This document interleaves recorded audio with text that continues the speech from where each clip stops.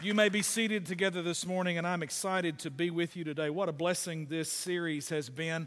I just want to say how very proud I am of our whole pastoral staff, Pastor Alex, our executive pastor, Pastor Jeremy Soto, our youth pastor. These guys had 50 Wednesday night, dude. Something happening, peoples. Come on. Just want to say thank you so much to all of you who are supporting all of them. Pastor Haley did an amazing job yesterday. She's our children's pastor at Partnering with Parents.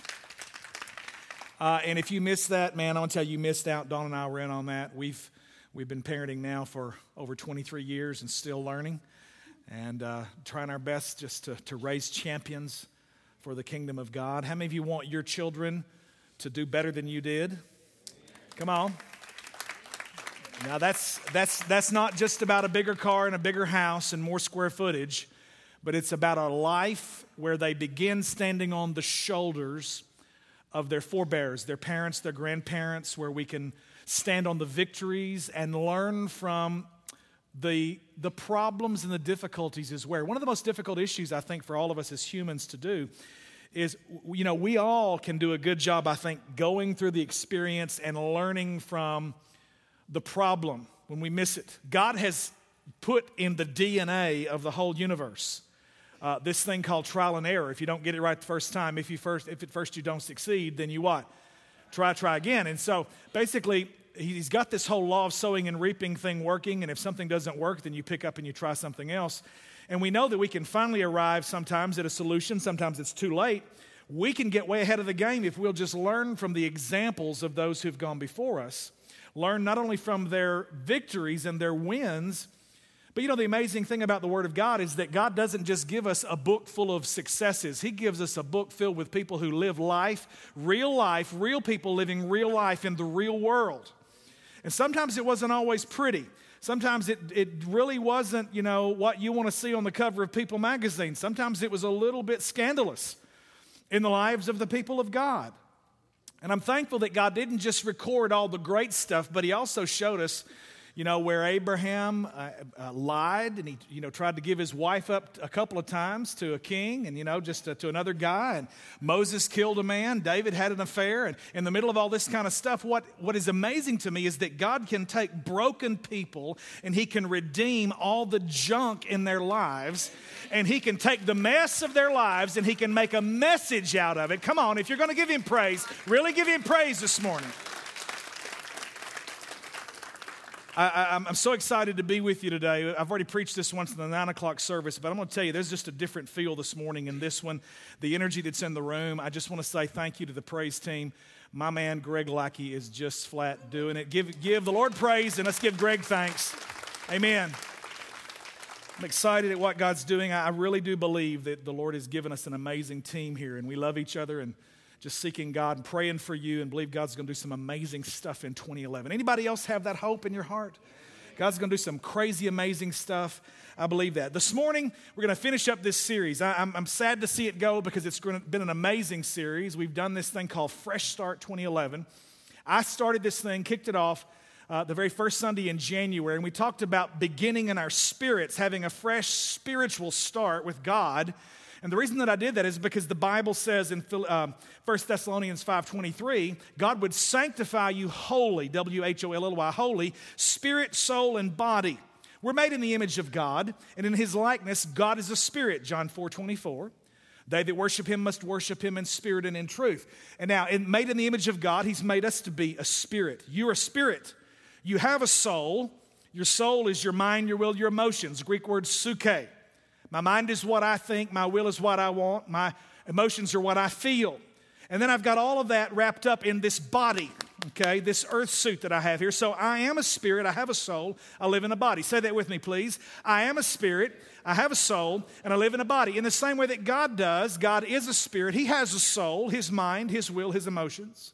And He lives in a body. And I'm looking at the body of God this morning. He dwells and inhabits the praises of his people. He lives in temples not made with hands. This building that we're in this morning, none of the beautiful edifices going up and down Missouri Street or crossing over the river into some of the cathedrals in Memphis, those are not the address of God. The address of God is right where you are. If you are a born-again believer and you're inhabited by the presence of the Holy Spirit, I need somebody who believes that to say amen this morning. Amen. So we're all about understanding that God starts in our very core. He starts in the center of who we are. And this morning, before I jump into that any further, I just want to go ahead and get my text. It's found in 2 Corinthians chapter 5, verses 14 through 21, reading it from the Message. I love this particular paraphrase, translation of the Bible. Listen as I read. Christ's love has moved me to such extremes. Now, Paul the apostle is writing, and he's basically said in 13 verses prior to this one that he stopped at nothing in order to get the attention of the people and to put the gospel like a seed down into their hearts. As a matter of fact, earlier in the chapter, he said, knowing the terror of the Lord, I persuade men. Knowing the fear of God, the healthy fear of the Lord, I persuade men. And from that basis, he makes his appeal, and he says, Christ's love has moved me to such extremes. His love has the first and the last word in everything we do. Our firm decision is to work from this focused center. Everybody say, focused center. All right, so we're moving out of a point of reference. The focused center is the work that God has begun in our spirits. We talked about this the very first Sunday that we began. Our firm decision is to work from this focused center. One man died for everyone. That puts everyone in the same boat. He included everyone in his death so that everyone also could be included in his life, a resurrection life. A far better life than people ever lived on their own. Because of this decision, we don't evaluate people by what they have or how they look. Stop right there. I love that. So much of the time, when we look at people through a carnal, worldly lens, then we tend to judge them by the square footage of their house, how big it is, how many cars in the garage, do they have a boat, a lake house, how pretty are they, what kind of clothes do they wear, where do they work, all of these various things that basically the Scripture says, these things are not what counts. These things are really not what makes an eternal difference and a significance in a man's life. He says this, he says, we looked at the Messiah that way once and got it all wrong, as you know. We certainly don't look at him that way anymore. Now we look inside, and what we see is that anyone united with the Messiah gets a fresh start. Everybody say fresh start. He is created new. The old life is gone. A new life burgeons. I love that. It just speaks of life breaking out all over the place. Look at it. Verse 18. All this comes from the God who settled the relationship between us and him and then called us to settle our relationships with each other.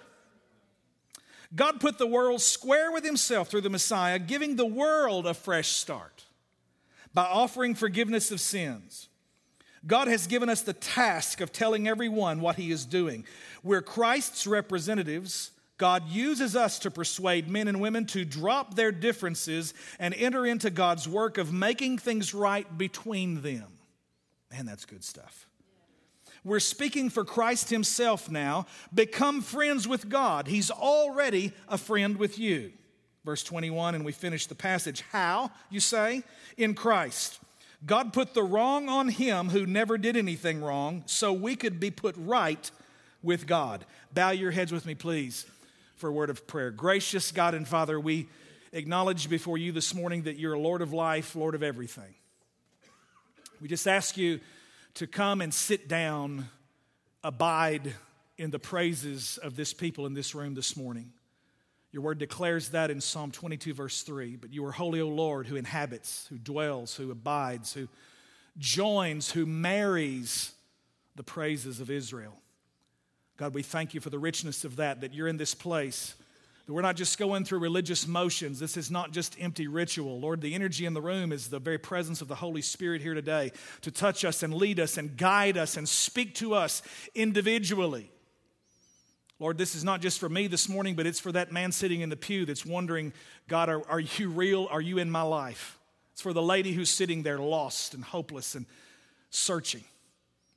Holy Spirit, you come today and teach. You're the only teacher. I can't do anything apart from you. I acknowledge that before you and this people. Give us ears to hear and eyes to see, to understand and perceive the word of the Lord. We ask you for this in Jesus' mighty name. Everybody said, amen. Right out of the chute, I just want to say to you this morning that I'm excited to be with you today. I'm excited to bring this message to you. It's all about setting things right. It's about recognizing that God has given us a fresh start this year. We began in the Spirit, and it's like standing on a little bridge over a lake or a stream. And you take a pebble and you drop that pebble, that little rock, into that stream, and you see that it doesn't just close in and become a little circle where everything's sucked into it. But no, it's not inward. The effect or the influence of dropping that rock into that stream or into that lake especially, something that's quiet, has a still surface, is where you can see this the best. You drop it into that lake, and then out of that little bitty spot where that first pebble entered, you start to see these ever-increasing concentric circles moving out from the place where that pebble impacted the water. This morning, as I bring this message to you, I want you to recognize that God began a work in you by planting the seed of the gospel. It is upon the rock of Christ that the kingdom of God is advanced. It's upon the rock of Christ that the church is built. Jesus said, upon this rock I will build my church, and the gates of Hades will not prevail against it. And so God takes the rock. It's like a seed. It's not an inanimate object. It's a living thing. It's a seed that's dropped into the water of your spirit, and then it begins to ripple through. And the word has the ability to begin to bring change. And we started with our spirits in this series, and the next Sunday, Pastor Alex did an amazing job challenging us to recognize that our bodies are not our own, but they're the temple of God, the temple of the Holy Spirit. And that we need to take good care of them because God has a destiny and a plan for your life. And yes, you can cut it short if you don't take proper care of your body. And it matters what you eat and how much exercise you get and the condition of the systems of your body, your lungs and your heart, and are all these things working together. And what you put into it is going to affect the amount of years and the quality of life that you can get out of it. Come on, somebody, say amen. You know, I wanted to say last Sunday when he preached, or the 2 or 3 Sundays ago when he preached about the fact that your body's a temple, I said, yeah, well, mine is a mega church. I just want to say.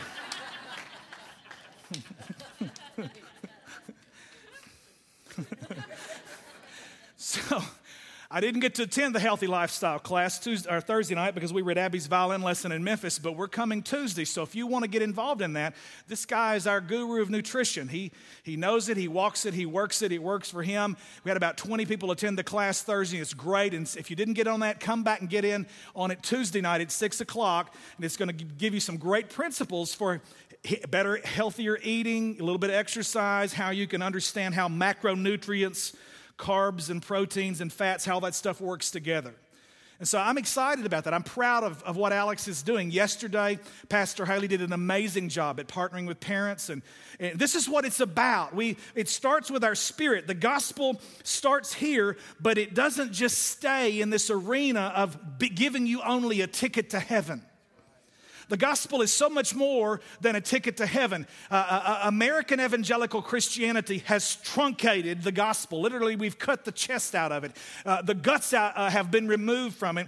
And it's almost become, if you'll just pray this little short sinner's prayer and shake the pastor's hand and, drop your check in every now and then you've got a ticket to heaven. You've got some fire insurance from an eternal hell or a punishment from the wrath of God. And I think that is just such a ridiculous caricature of the real true gospel. There is so much more to this thing that God has for us in the other side of glory, but also on this side. Come on, somebody.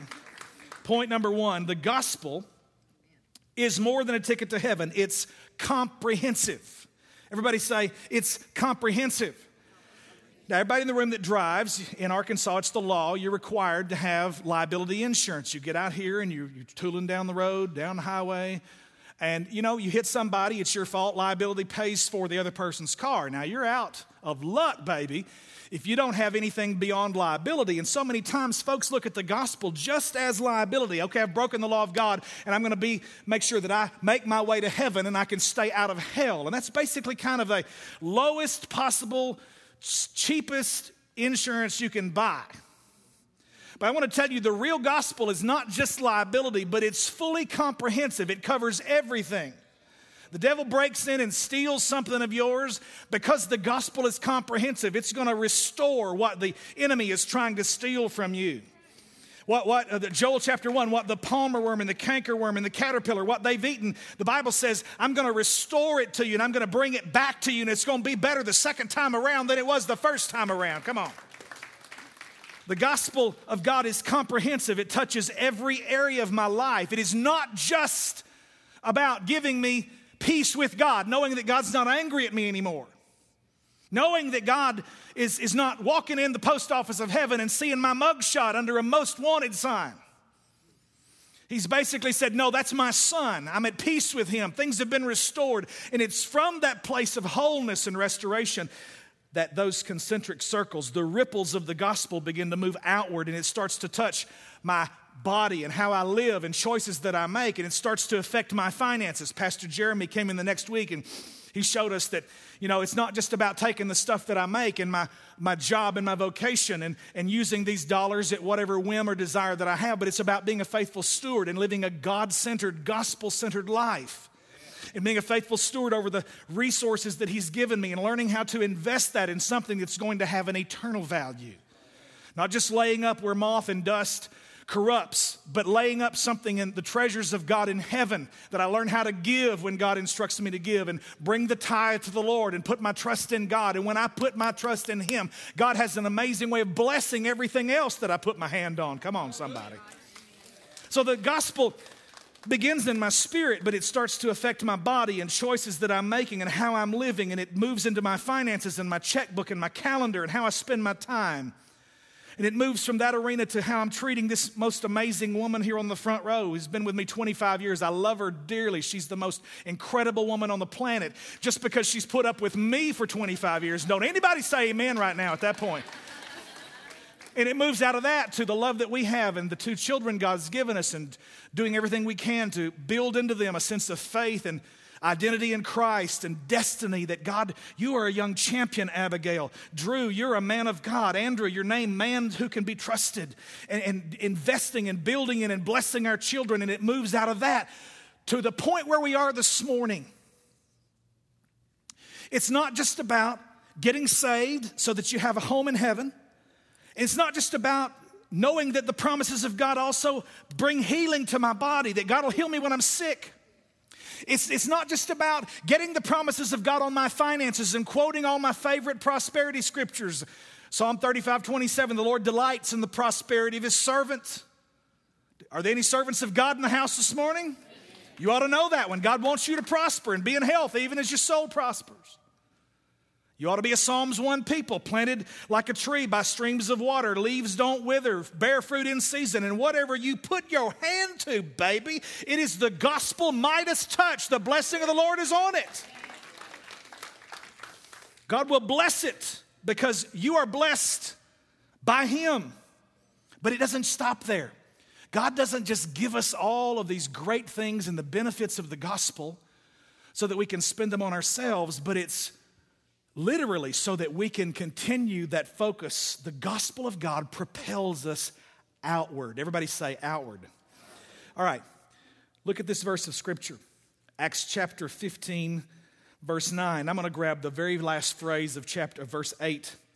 It says, Peter is speaking, and they're fussing at the Council of Jerusalem about adding all of these new Gentiles. And basically the Jews, there's a group of Judaizers among the group that have said, hey, listen, these guys can come in, we'll receive them, but they've got to become good Jews before they can become real Christians.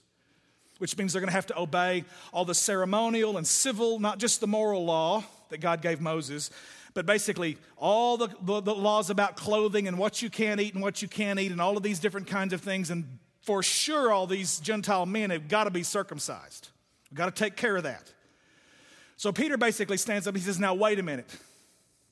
Just a few weeks ago, I'm at Simon the tanner's house at Joppa, and the Spirit of God, I'm on the roof of the house praying. By the way, I've been there at that very place, stood on the roof of that house overlooking the sea there at Joppa.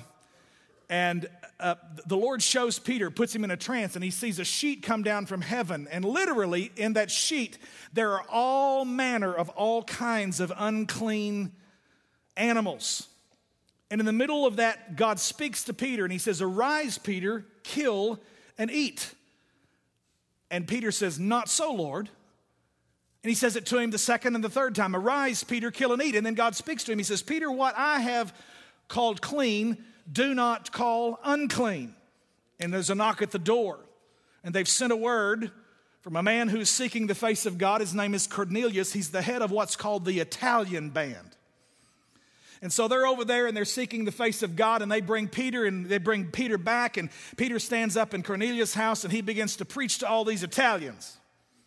Now I imagine they had a pretty good time. I mean, this is Olive Garden times 3 in the middle of the Italian band. The Reginellis, where somebody from Perry's family was there. The Italian cohort is what the King James says. And so he's preaching. He doesn't have 3 or 4 sentences out, and he's enjoyed the fellowship and the wine and the cheese and the pasta. They've had a great time, and Peter stands up to begin to preach the word, and all of a sudden the Holy Spirit falls slap man in the middle of all of those Italian people, and they begin to sing and praise God, and they're speaking in tongues, and all of a sudden this dramatic outpouring of the Spirit of the Lord takes place right there. I can't get it out. The rest of the message will be in tongues. Among a bunch of Italians, a bunch of Gentiles. Folks who by the Jews who had all been considered to be as dogs. And Peter says, was his response. He says, he gave them the Holy Spirit exactly as he gave him to us. He treated the outsiders exactly as he treated us, beginning at the very center of who they were and working from that center outward, cleaning up their lives as they trusted and believed him. Now find one of these screens, and on the second line, right after us and the comma, I want you to read it with me. Here we go. Let's do it together. Beginning at the very center of who they were and working from that center outward, cleaning up their lives as they trusted and believed him. What I've been talking to you about through this whole series. You get a fresh start in your spirit first, and God drops a little seed of the gospel down into the murky waters of all the mess of your life. In the middle of sin, in the middle of addiction, in the middle of brokenness, in a relationship that you feel like has no hope and can't be fixed, in the middle of something that you feel like you're looking up through the bottom of a murky, dark lagoon and you can't figure out what's happening in your life, if you just in that moment say, "Jesus, I need you, save me," he has a way of dropping that seed of the gospel down into the middle of all of your mess. But you know what is so amazing? It is he loves you like you are, just right like you are, but he loves you so much he won't leave you like you are, because the gospel, come on. The gospel has a way of getting down, just like you take a seed that looks like it's not even alive and you push it down into some soil and you put a little bit of water on top of that and you just turn around in a couple of days and that thing that you didn't think had any ability to do anything starts moving dirt out of the way and a sprout comes up and all of a sudden there's some fruit. God wants to take every mess that's represented in this room and just drop this little all-comprehensive seed of the gospel down into it. And he has a way of penetrating the corner where you don't think anybody can see, where nobody knows, the dark places of all of our hearts. Everybody in the room has one, has some. Nobody in here, I don't care how long you've been walking with Jesus, is perfect. Nobody is finished in this place. Jesus hung on the cross and he said, "I have finished it for you." Come on, somebody. I believe that the application of the gospel is a remedy to every problem that we have on the planet. It is a seed that will get down on the inside of you. You continue to walk in it and let it work on you. You know, out of your spirit, then you begin to get into the Word of God, and all of a sudden this thing starts shedding some light. The entrance of your words gives light, the Bible says. And it's amazing how Romans 12:2, be not conformed to this world, but be transformed by the renewing of your mind so that you can prove what is the good and acceptable and perfect will of God. That Greek word transformed is metamorpho. You had it in 10th grade biology. It's the metamorphosis of the caterpillar to the butterfly. God takes something that's nasty and grubby and he puts his life into the middle of it and it dies, but it comes out something entirely new, a whole new creation. That's the message of the gospel right there. That's the good news. I can't do this by myself. Don't even act like you don't know what I'm doing. You've been to Beale Street before. You know a little bit of blues. I said I can't do it by myself. You know what? You don't have to do it by yourself because he's already done it for you. And the grace of God, that is the catalyst, that is the motivator, that is the only true change agent, will work on you and it will work in you, but it doesn't stop there. Number 2, are you getting anything out of this morning? Ooh, I feel good. That's just totally different than the first service. First service was good, but this is real good. Amen. My. Maybe I needed the first time to practice it. I don't know. Number 2, living a gospel-centered life means living out the mission. Living a gospel-centered life means living out the mission. We are on a mission. We are called to be missional. That's a word that has come to the forefront in the last 5 years or so in church growth. And let me just say, I'm not about growing this church. I'm about making this church healthy. Every little child in this room that's born to you as parents, if they are healthy, he, she will naturally grow year by year. They mature, they progress, they learn from their mistakes, from their past, all of those things. This church will grow naturally if we are a spiritually healthy people. You can employ a lot of stuff to get something and get a crowd and draw folks in, but that just because you got a crowd doesn't mean you've got a church. I'm going to tell you, I'm thankful that we are seeing God transform lives and we're seeing a church grow that understands the mission that God has called us to. Living gospel-centered lives means that we live out the mission. We cannot privatize the work of God. It must be experienced in a sent people. What does that mean? You know, I grew up and we'd have missionaries visit from foreign lands, from Africa, from the Caribbean. I always felt called of God to go to Hawaii and be a missionary.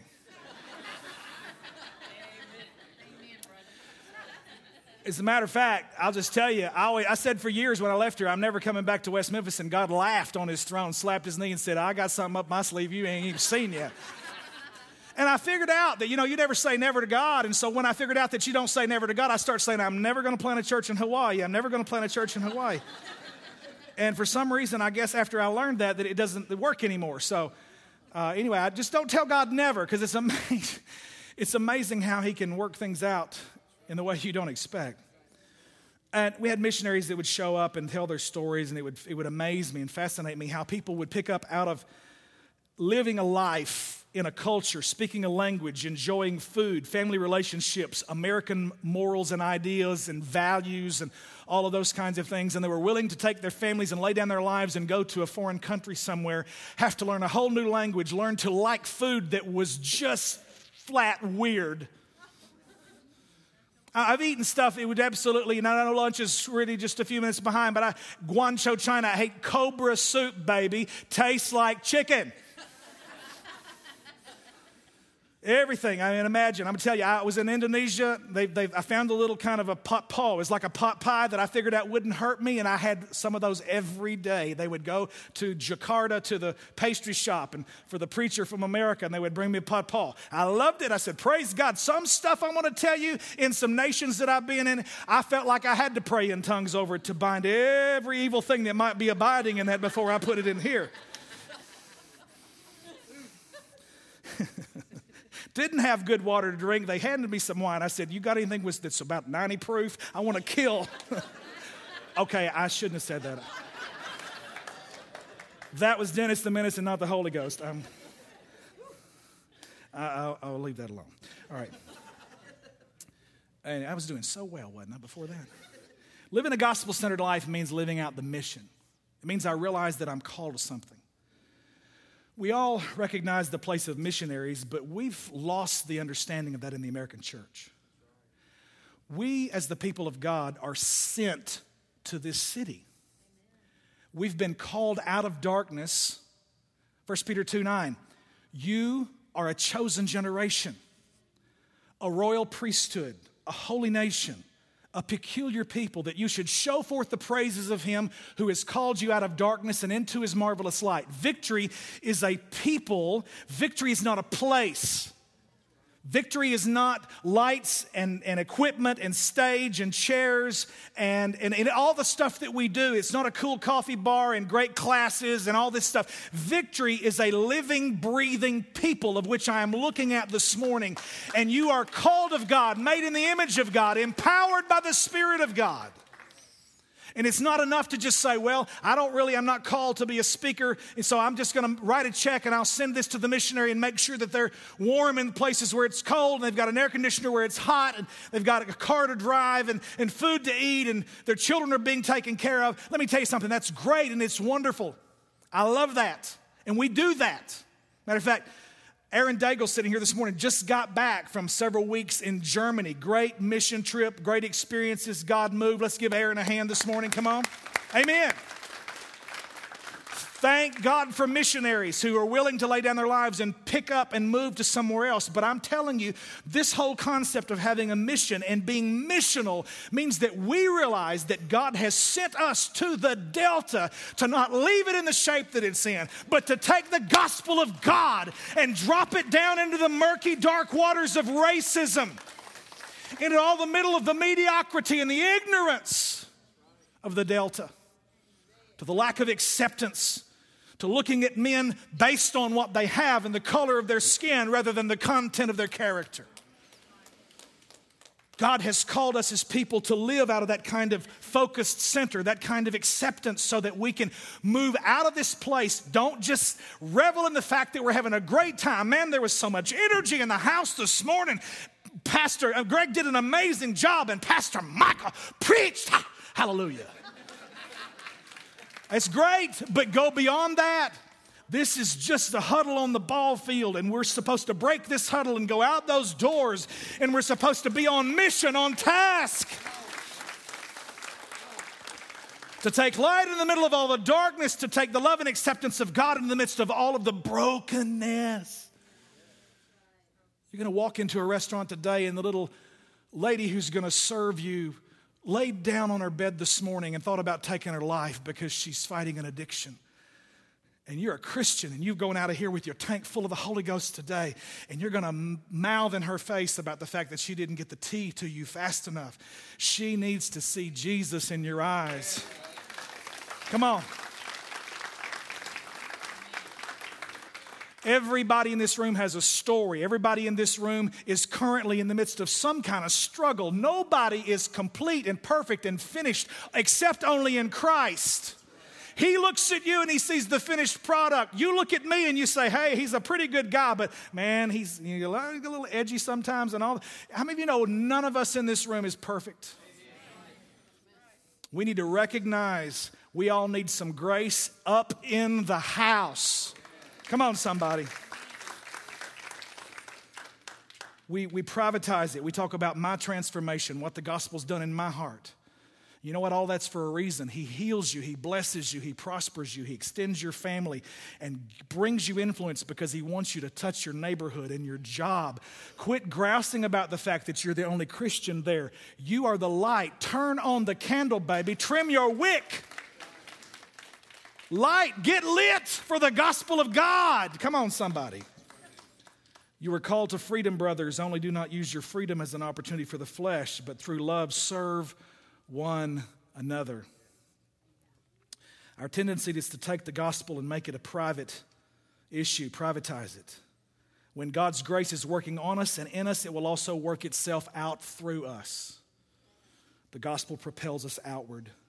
God's grace is the driving force for all change. Listen to this. Matthew 28, Jesus came and he said to them, all authority in heaven and on earth has been given to me. Go therefore and make disciples of all nations, baptizing them in the name of the Father and of the Son and of the Holy Spirit, teaching them to observe all that I have commanded you. And behold, I am with you always to the very end of the age. That's not just for the missionary. It's not just for the platform preacher. Man, Pastor Jeremy, he's moving these youth. Listen, this is not just for the 12 disciples 2,000 years ago. This is for every believer who has Jesus living in your heart. God has commissioned you. You are called. You are appointed. You are anointed. You are sent to the Delta. You are a missionary. We have a missional purpose. We have a mission. And it is mission possible. It's not mission impossible. Because we have the Holy Spirit, and with God, all things are. Come on, put your hands together and give the Lord praise. God's eternal purpose is wrapped up in this phrase, Jesus Christ is Lord. Say that with me. Jesus Christ is Lord. We put a theological term on it and call that the kingdom of God. Jesus is the king. Kingdom is a combination of two words, king and domain. The domain is the area over which the king rules. So you put king and domain together and you have the kingdom of God. Jesus is the king. He's the king of my life. He lives in me. When I'm born again, the kingdom of God is advanced. As I'm preaching to you this morning and you sense life surging in you and your faith is growing because the Bible says faith comes by hearing and hearing by the word of God, the kingdom of God is advancing. When we're able to take a brother or sister and bring them out of darkness into light and God touches their lives and transforms them, the kingdom has just advanced by one soul. When I obey the laws of the land and I prosper because I do so and the blessing of the Lord's on my life, I'm advancing the kingdom of God into my family. When I train my children to put their trust in God, I'm advancing the kingdom of God. Sometimes these are things that you can't see because Jesus said in Luke 17, the kingdom of God does not come with observation. You can't figure this out the way you can look up here and predict the weather. Many times you plant a seed and it's under the ground for a season. You don't think there's anything going on, but God's building a whole root structure before that thing ever breaks through for anybody to see it on the other side. God does things internally, but the work of God never remains only internal because if it does, it would rot. It starts internally and it moves out to the external, and the gospel propels us outward. The gospel is comprehensive. I'm living on mission now because I am sent. Victory has been called out of darkness, out of sin, out of addiction, out of habits, out of brokenness into the marvelous light of God so we can show and demonstrate the kingdom of God to the people of the Delta because people are sick and tired of dead, ritualized religion where everybody except God shows up in the house. What is different? I'm not saying we're better. There are a lot of great churches in this city, and there are men standing in the pulpit right now wrapping up their messages just like I am, and people are responding to Christ. But by and large in the South, we are captivated by a spiritless, presenceless, just go through the sickening motions. I'm sorry if I'm a little over the top this morning. I won't do it. I'd rather just quit and go join the country club. Moses said that in Exodus 19. He said, God, if you don't go, I'm not going to lead these crazy people you've made me the leader of. If you don't go, we're not going. We can't do it without you. God, you're going to have to go before us. There are giants and there are seas and there are walled cities and there are all kinds of things that are out there in front of you. And I'm telling you, you cannot do it by yourself, but you're not in this thing by yourself. Come on, you've got a pilot sitting, not in the co-pilot seat, but in the pilot of your plane, and his name is Jesus. Put your hands together and give him praise. I'm finished. Number 3, the fresh start is just the beginning. Messiah gives us a ministry and a message. Oh, that's fine, Pastor. Man, you inspire me when you preach. When Pastor Alex preaches, man, he's on point. I'm there with him. Man, Pastor Jeremy, any of these great men, women of God that we have in this house, do not think in terms of these are promises only for specially called people. Every one of you in this room is called of God. That's what the Reformation dealt with, was that priestcraft system. One Bible chained to one pulpit in every village, and it was written in a language the people couldn't even speak. The Reformation shook the world because a little fat German beer-drinking monk by the name of Martin Luther defied the papal rule, and he started translating the Bible into the German language so the people themselves could understand it. Gutsy little cuss. October 31st, 1517, wrote down 95 things that he felt like had to be changed. Not trying to pull out people and start a Lutheran church, just trying to start a Reformation so some things could change and the Spirit of God could be restored and people could walk in the assurance of salvation. He began to preach justification by faith because God took the word and he shook Martin Luther. And out of Galatians and Romans and the book of Habakkuk, he started seeing the just shall live by faith. And the gospel penetrated a man's heart and it shook a society and then it shook the world. Don't tell me the gospel can't change a nation. If it can change your life and touch your family and get everything in order that's just a big blob of chaos, it can also shake a people and bring true revival. Not just revival that makes you feel good for a couple of weeks and then you're just back right down to the same old pattern of living. But real, true, life-changing reformation comes when the gospel of God gets down on the inside of you. Listen. I'm reading this from the ESV. It was the passage we started with this morning. 2 Corinthians 5. Therefore, if anyone is in Christ, he is a new creation. The old has passed away. Behold, the new has come. All this is from God, who through Christ reconciled us to himself and gave us the ministry of reconciliation. That is, in Christ, God was reconciling the world to himself, not counting their trespasses against them, and entrusting to us the message of reconciliation. Therefore, we are ambassadors. Look at your neighbor and say, sent representatives. Therefore, we are ambassadors for Christ, God making his appeal through us. We implore you on behalf of Christ, be reconciled to God. For our sake, he made him to be sin who knew no sin, so that in him we might become the righteousness of God in him.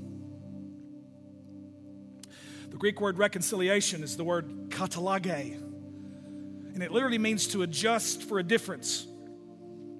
Reconciliation is a big Bible word, and the best way that I know how to give it to you in the closing moments of this message is to remind you that you actually do this every month. When your bank statement comes, you sit down and you do a bank reconciliation. You reconcile your checking account, what's in the record of your checkbook based on what the bank says you have in there. And sometimes there's a difference and you have to adjust to the difference. Katalage, to reconcile, is to adjust to the difference. You settle the accounts. And as a matter of fact, that's even in the context of this passage when it literally says God was in Christ reconciling the world, not counting their trespasses or their sins against them. God, katalage in Christ, he adjusted for a difference. He reconciled the accounts. And on your account in heaven, God has already dealt with the situation where you are spiritually NSF. Every one of us are bankrupt before God. Nobody in this room is good enough. We are in the hole of sin.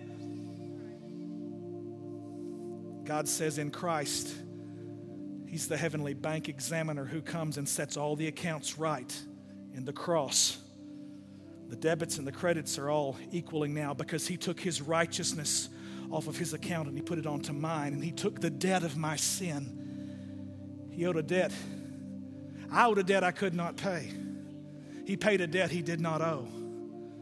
I needed someone to wash my sins away. Amazing Grace is now the song that I sing. Christ Jesus paid the debt that I could never pay. He came and reconciled, katalage. He adjusted for the difference. And now the Bible says, now because he's done that and I get a fresh start in the Messiah, all things are made new. The old is gone. I've got a fresh start. I'm new in him.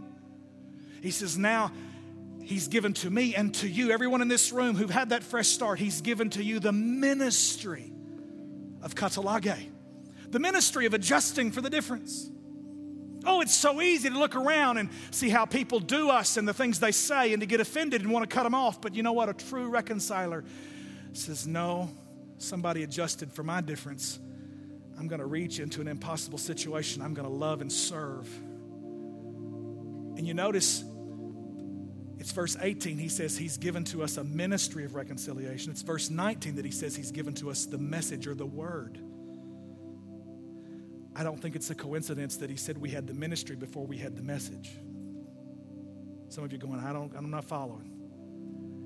The word for ministry there is diakonia. It's like the word deacon in the local church. It's a servant. It's a ministering servant. We are supposed to serve the people of the Delta and adjust the difference of what God says can be and what we see that right now is.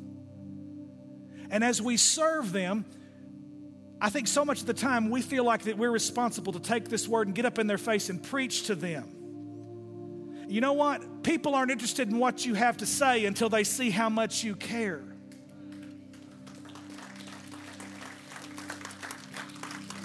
That old adage says it this way best: they don't care what you know until they know that you care. And they're going to know that we care by getting up and serving underneath the underprivileged and the poor and the broken, the battered women whose homes they can't go back to, the indigent and the helpless and the hopeless of society that we're just all basically expecting the government to take care of, and the government never can do a good job at that. I'm going to tell you, it has nothing to do whether a Democrat or a Republican's in office. That is not even the issue. It's because it's the church's job to speak to and minister and serve the needs of society. I don't care whether you clap or not. I'm preaching so good right now, God's standing up listening to it. That's the truth. We are called first to serve.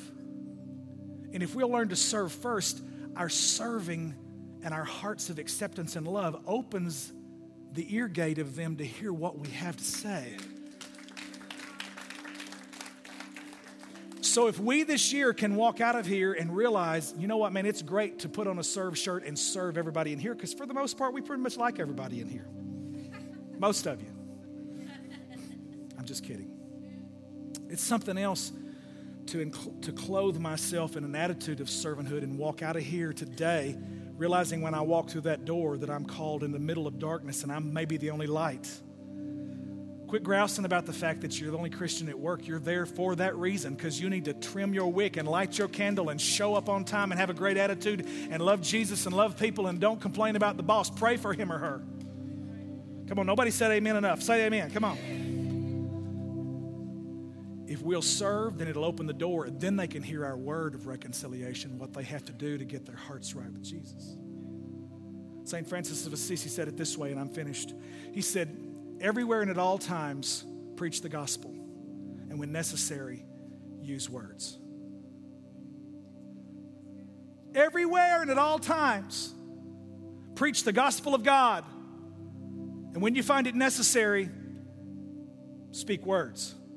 What does that mean? The lives we live, the actions that we do, the way we behave, the way people are going to see us interact in the restaurant after we leave here today, the things we choose to say and how we deal with circumstances so many times are so much more important. That opens the door for people to hear from us so that we can be on mission and we can see the kingdom of God advanced. One more life changed, one more soul changed.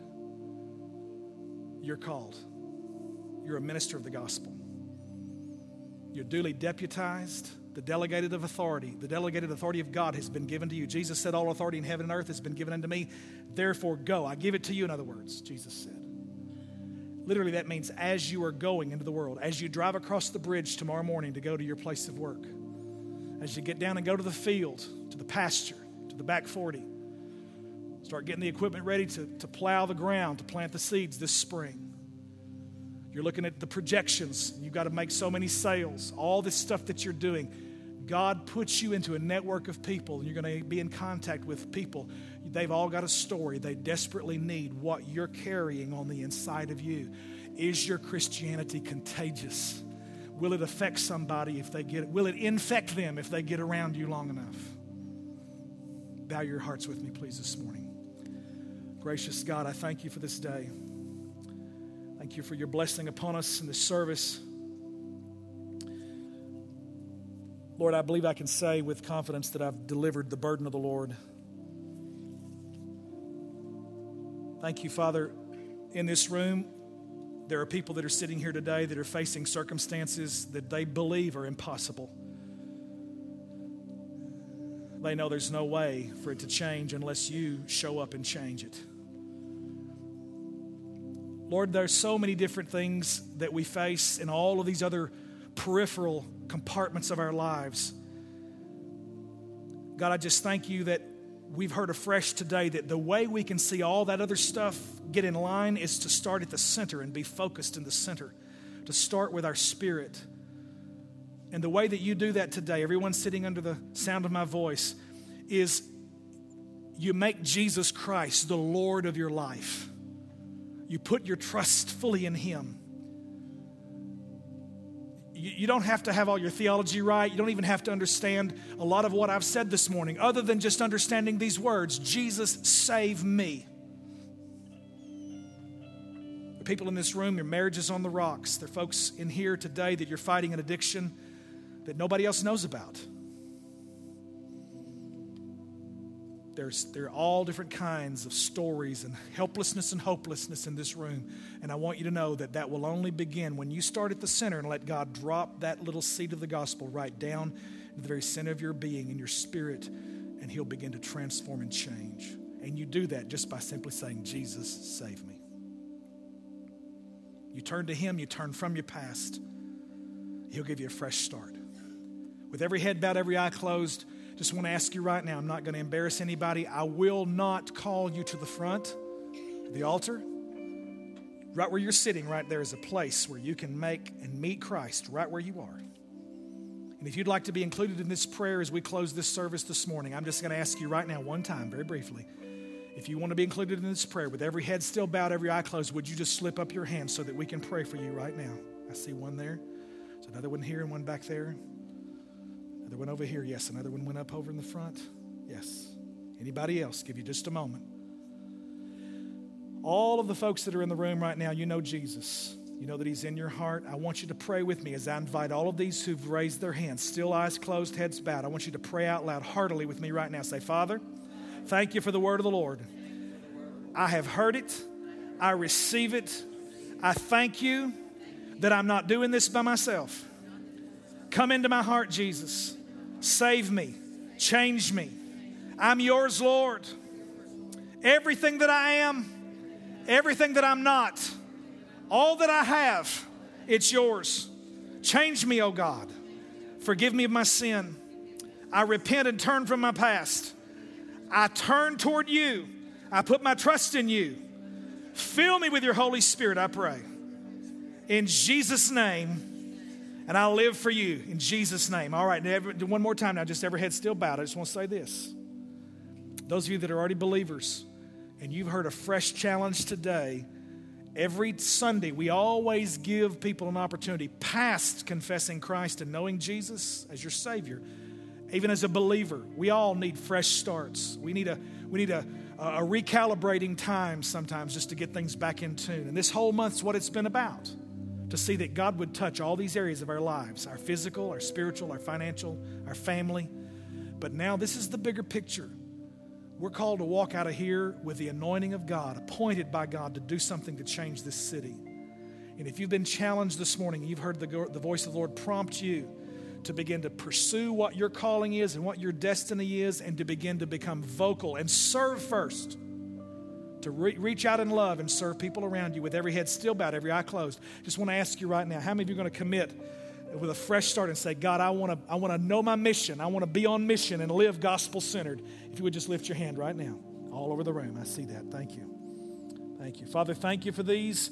Thank you for a fresh start today and a new commitment to walk with you in all that you have called us to be, the appointed, anointed, called out people of God. We thank you for this in Jesus' name, and all of God's people said.